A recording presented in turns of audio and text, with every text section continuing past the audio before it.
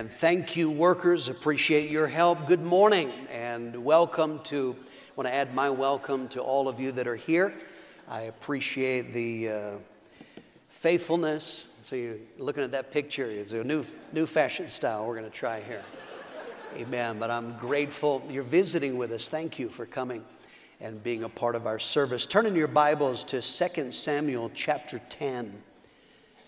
2 Samuel 10. In 2011, attackers forced their way into the homes of some members of the Amish community in northeastern Ohio.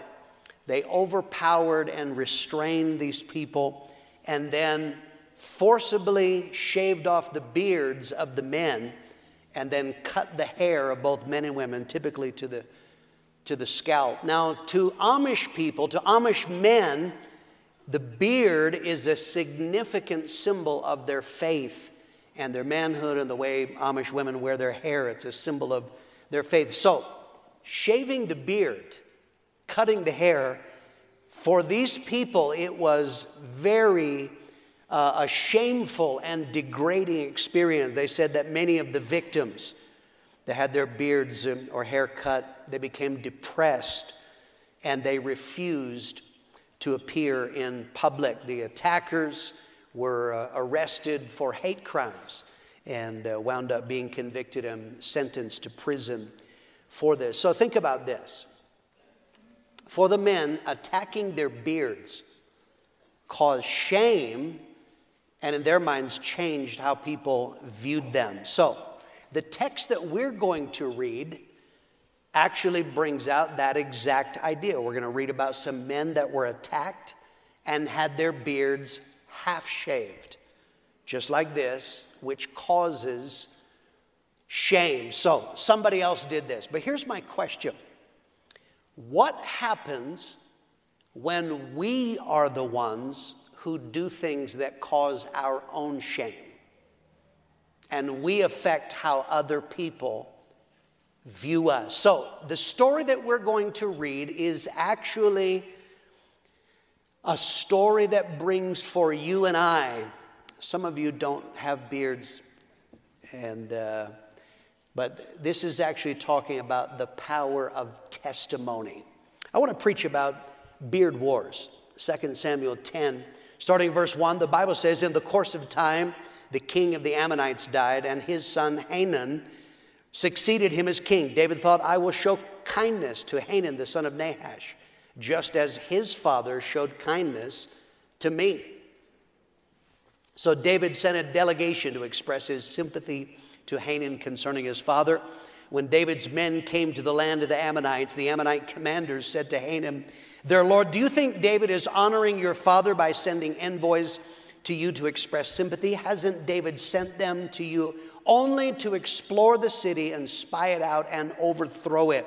So Hanun seized David's envoys, shaved off half of each man's beard, cut off their garments at the buttocks, and sent them away. When David was told about this, he sent messengers to meet the men, for they were greatly humiliated. The king said, stay at Jericho until your beards have grown, and then come back. Beard wars. Let's talk about beards of testimony for a moment. Now, in the story, David's ambassadors are sent by him to bring a message of condolence to the new king. Basically, they're being polite. Hey, sorry about your dad who passed away. But the story revolves around their beards. Verse 4, this man misunderstands. He's suspicious, so he shaved off half of each man's beard. What does that have to do with you if you don't have a beard? The word beard, you understand the Old Testament written in Hebrew, the root of the word is actually old. And it has the idea of maturity that comes with age. You have to understand this is a cultural thing. For them, a beard was an outward symbol of inner character. In those days, slaves were the ones who shaved.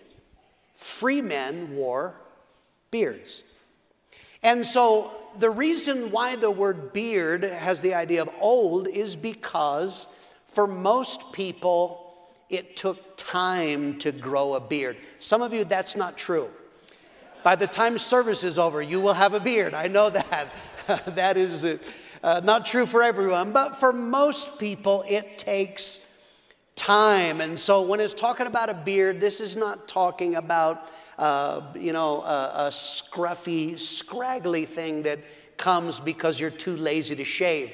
For Jews, this was a full, lengthy beard that they grew by a deliberate choice. Now, what's interesting, this word beard in the Old Testament, Hebrew, in the New Testament, we get our word elder, presbyter, or even pastor from this.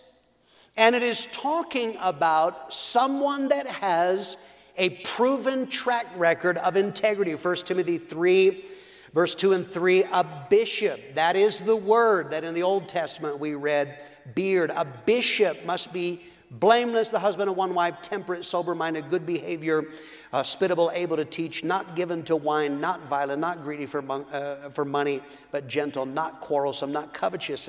So, it is talking about having good character. And final thought about beards is that ancient people in those days, they would swear by their beards. If they wanted to make a promise, they would say, I swear by my beard that I will. Because what they're saying is, my beard is the symbol of integrity and character. So, this is not a facial hair issue. What this is talking about, a beard then is a symbol. And it's a symbol for you and I, man or woman, it's a symbol of your testimony. The word testimony is literally witness, one who speaks with evidence to back up what they say. John 21:24, the disciple who testifies to these things and wrote them down, we know that his testimony is true. He told us things about Jesus. He can back it up. So that is the word testimony. So, if you're a Christian, you're supposed to belong to King Jesus. You're supposed to say so, and your life is supposed to back it up with evidence. That's what we call your testimony. And many times, remember, the word beard, I'm applying that to testimony. Old, it takes time. Your testimony is built up over time. That is why some people, they get saved and immediately they're able to bring people. But others, they go and announce to their family, now I'm going to live for Jesus. I'm going to change my life. And the family doesn't immediately do backflips and come to church because they've seen you go through so many phases of life, right? You change. For a while, you were a cowboy. Then you were a jock. Then you were a rapper. Then you were a stoner. And now all of a sudden, it's Jesus. And they go, yeah, we'll see.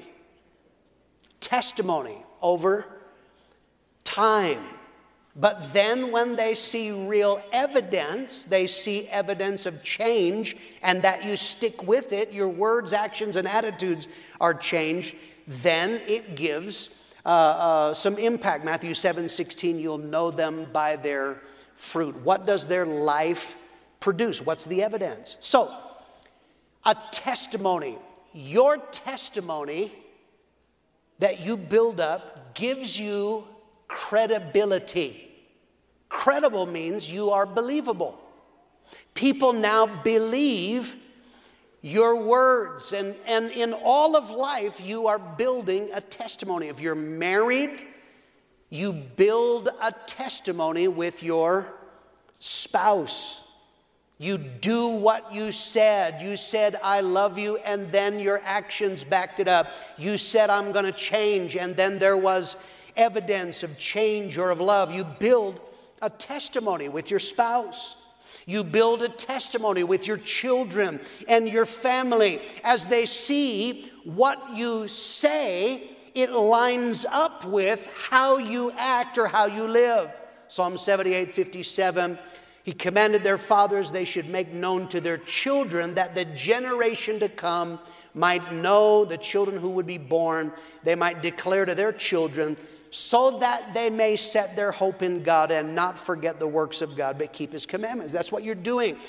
If you are a parent, you're teaching them, clean your room, don't pick your nose in public, all kinds of things. But part of what Christian parents do is they are instructing their children about relationship with God. But part of that is how you live. It's not just Bible instruction. It is not just Bible stories. A very important part of instructing children in the fear of the Lord is they watch, they see your actions line up with. That is what we call a testimony. And then, of course, you build a testimony with unbelievers. I want you to understand something. If you tell people you're a Christian, you better believe they're watching you because they want to see. I moved to Australia when I was 17 years old. I did an apprenticeship. I went to technical college. I'm now working with Aussie young men, and I'm telling them about Jesus. And I did not realize how much they were watching me. I am telling them Jesus changed me, and in many ways. No, I don't act like that because I'm a Christian. And so you appreciate we had different accents. One day, one of the boys, I was near him and I said something, and because of my accent, he thought that I swore. I promise you I didn't, that day anyway, but I didn't. And he, with glee, he threw his hands in the air. Because I was American, they call me Yankee. They call me Yank. He threw his hands in the air and he said, "Yank swore." And every boy in the class, they started cheering, "Yes!" Because they thought they caught me out. See, he's not living what he says. That's what a testimony is.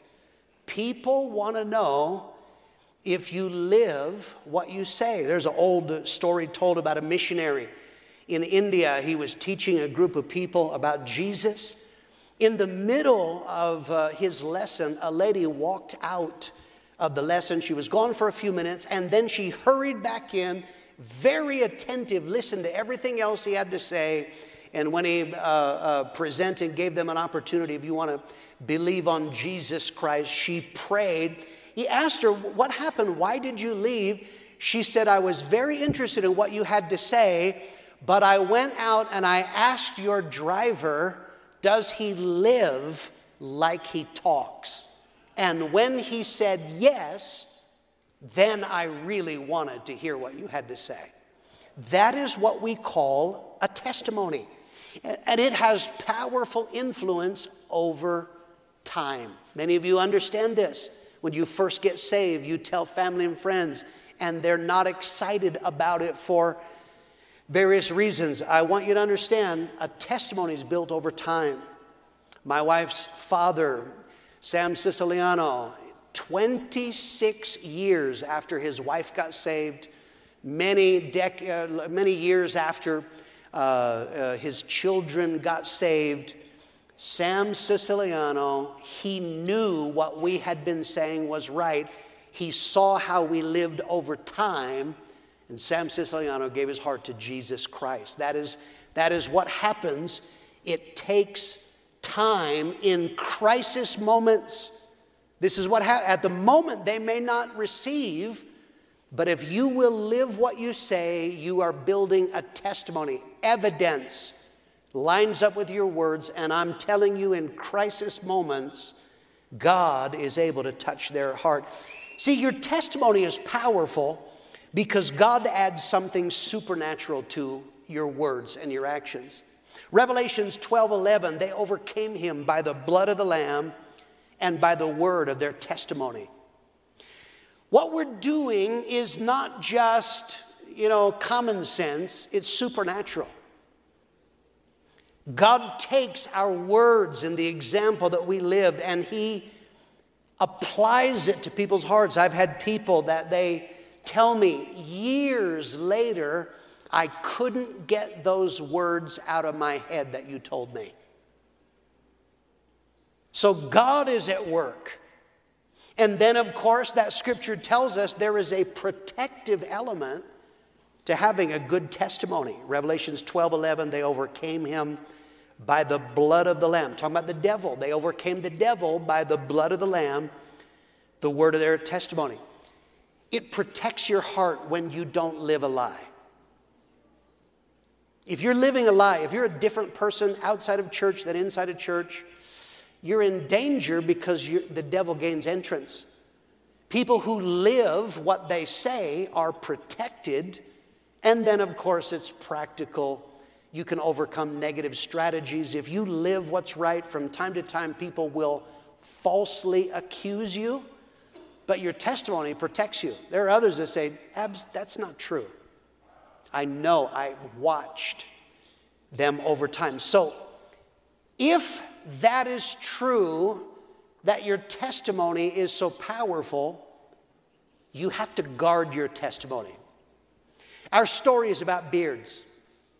God told Jewish men in the Old Testament, you are not to trim your beards. Egyptians and others, they had neatly trimmed and, goatees and all kinds of the latest, movie star in Egypt, they would all fashion themselves like that. That's what people do. But God told them, you are not to cut it. You are to take care of your beard. In the New Testament, then, there's a repeated statement, and that is, we are told to walk worthy. Walk is conduct. Your conduct should be worthy of the Lord, or in line with who you represent. You say you have a relationship with Almighty God. He said, the walk, your actions better back up who you say you're in relationship. There's a philosopher and teacher named Alexander Papaderos, a Greek man. He was lecturing, and he asked, are there any questions? Somebody, for a joke, said, yeah, what's the meaning of life? And everybody laughed. But Alexander Papaderos, he didn't laugh.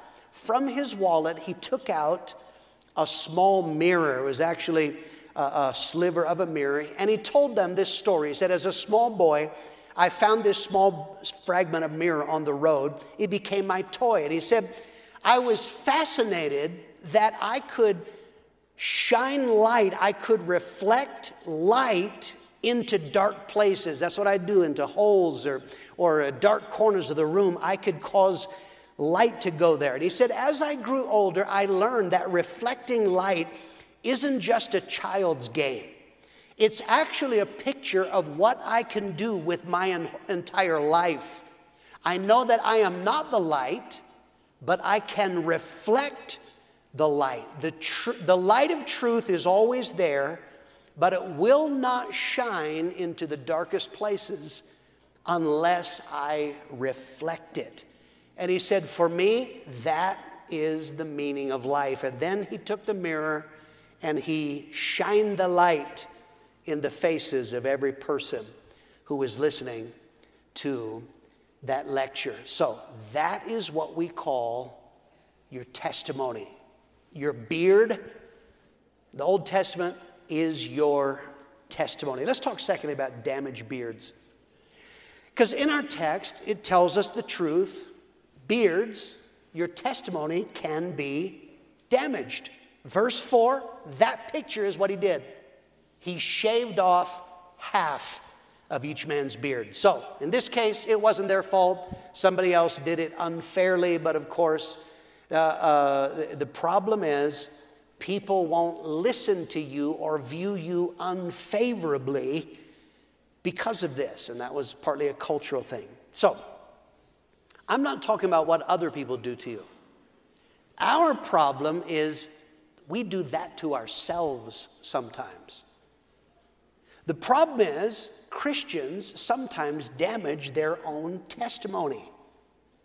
The Ammonites, Nahash, the man who did, Hanan, he was an Ammonite. Ammonites were descendants of Lot. They came from his disobedience and his sin. In fact, God had forbidden his people to make alliances with the Ammonites Why was David making alliances with them? He shouldn't have been doing that. So the fact that the beard was damaged, in fact, that's not just Hanan's problem. David did that. So, our problem is that we can do things that damage our own testimony with other people. There are people who say that they are Christians, but they're lousy workers on the job. Right? Other people on the job have to pick up the slack and do their work for them while they're saying, praise the Lord. There are people, unfortunately, that are everywhere they go. They're rude, they're obnoxious, they're contentious. I've had places I go, do you know that guy? It's like, yes. There are people that they claim to be Christians, and yet they have foul mouths just like all of the other workers. They talk crude, sexual talk just like all the other kids. There are people, they claim to be Christians, but they're dishonest in their dealings. They say they're Christians, but they don't pay their rent. They don't pay money that they borrowed.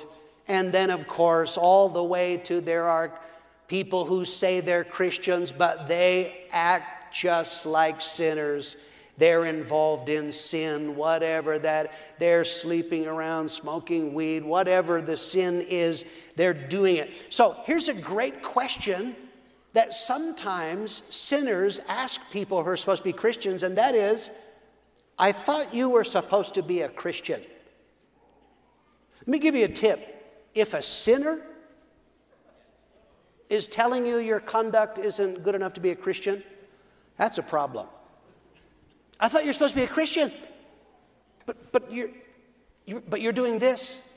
So that's damaging your testimony. So you know what happens when you damage your testimony? You cause people to doubt God. Now, I don't want to believe in God who is perfect, because this guy, he's a lousy worker. He's got a foul mouth. He's a pervert. He's dishonest, doesn't pay his bills. So they're doubting God. That's not fair. 2 Samuel 22:14, you have given the enemies of the Lord great opportunity to despise and blaspheme him. The prophet says, David, your sin caused sinners to mock God. That's not fair. God didn't do it. You did. Many years ago, if you remember, this would be back in the 80s and 90s, I think, late 80s, early 90s. Jimmy Swaggart, it came out, a TV preacher, he's famous, but he was caught out twice. I think the second time he was caught with a prostitute and pulled over by the police in Indio, California, with a prostitute. So I'm living at that time in Melbourne, Australia. That is the other side of the world. Whatever Jimmy Swaggart's doing, the other side of the world.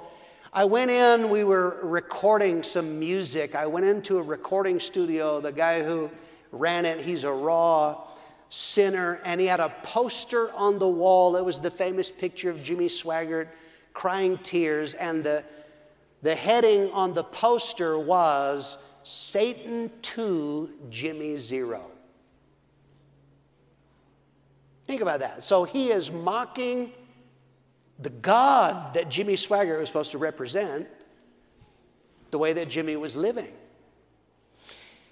This very often works out in people's own children. It's very common that children grow up and then they don't serve God. Sometimes it is because they have watched all their life mom and dad live differently at home. They live differently outside the church than they do in the church. And that causes why would I? Jesus isn't even real enough to you. You live like a hypocrite. Why would I want to be like that? Damage. The context of our scripture is war. They're going into war. Listen, there is a war going on right now for your beard. And I'm talking about your testimony. If the enemy of your soul can cause you to damage your testimony, then he affects other people's lives. He damages your effectiveness. He can literally cause damage to people's souls. Samson, his disobedience, what was it? His strength left him. Weakness is the result of a damaged testimony. He had no ability to impact unbelievers. And then, of course, there's natural consequences. People who damage their testimony, our scripture says there is embarrassment or shame. Verse 5, they were greatly humiliated. People look at them in this way. They look at you unfavorably. People may talk about you. Verse 5, they're greatly humiliated, and David was told about this. This is one of the unfortunate side effects of bad decisions. Some people hate this, and people are talking about me. Then don't be foolish. That will help. This is a consequence. Then there are natural consequences. David said, wait in Jericho. If you violate the trust of your spouse, your boss, your parents, I'm sorry, just because you go, oops, sorry, that doesn't mean you have the trust back. You can pray to God and be forgiven, but there are consequences, this says. And some people resent that. From time to time, we have people that they fall into sin or they backslide or whatever, and then they're going to come back, or they're going to pray, but they go, if anybody says anything bad about me, I'm out of here. That's not going to work. Then I'm sorry, you're going to go. That's a self-inflicted wound. Many people, they don't survive the consequences of their own actions. And in fact, some people, their answer, when they make one bad decision, they add to it, right? I got mad and swore at the boss, so I think I'll go get drunk. That's how some people think. They make it worse because they've damaged the beard of their testimony. Let's look at one final thought. I want to talk about regrowing beards of testimony, because our text gives encouragement to anybody who has damaged their testimony. And the first encouragement we see is that the king does not reject people with damaged beards. He does not reject people with damaged testimonies. When David, the Bible says they told David, can you believe it? These guys, they shaved off half their beards. And when David heard that he didn't say, I can't have these people around, people who are like that. I'm going to find some beard perfect people. That's not what he said. Listen, this is part of it. I'm teaching on rejection. People with rejection issues is one of the problems. If they do wrong and they sin, they often don't recover, because to them, they think that God is like the person in the past who rejected them when they weren't good enough. That's God in heaven going, look at them. Look, I can't have people in church like that. I need to find some perfect people. But David does not reject people with damaged beards. Jesus, when he rises from the dead, knowing that Peter had denied him 3 times, deliberately he says, make sure you go tell Peter that I'm risen from the dead. And he comes and meets with Peter and once again affirms the calling and destiny that he has on his life.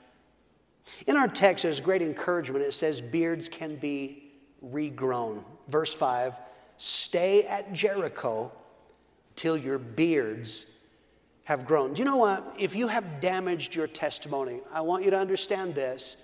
You can reestablish a good testimony. Judges 16:22, the hair of his head began to grow again after it was shaved. Now, you may have to live with temporary consequences. They had to live in Jericho, stay in Jericho, until their beards grew. That took time. I have no magic wand. I can't, and your testimony is magically restored. But it can be restored. You may have to live with the consequences for a time. You may have to not react to doubt. People who violate somebody else, then they're mad, like, I said sorry like an hour ago. How come you don't trust me? Well, it's going to take some time. And I know that can be taken too far, but this is the fact. If you won't react to snide remarks, lack of trust, if you just say, I know, I did it, I'm going to do right from now, then God will help them. You rebuild a testimony with right decisions over time. That's what rebuilds it. So you made bad decisions.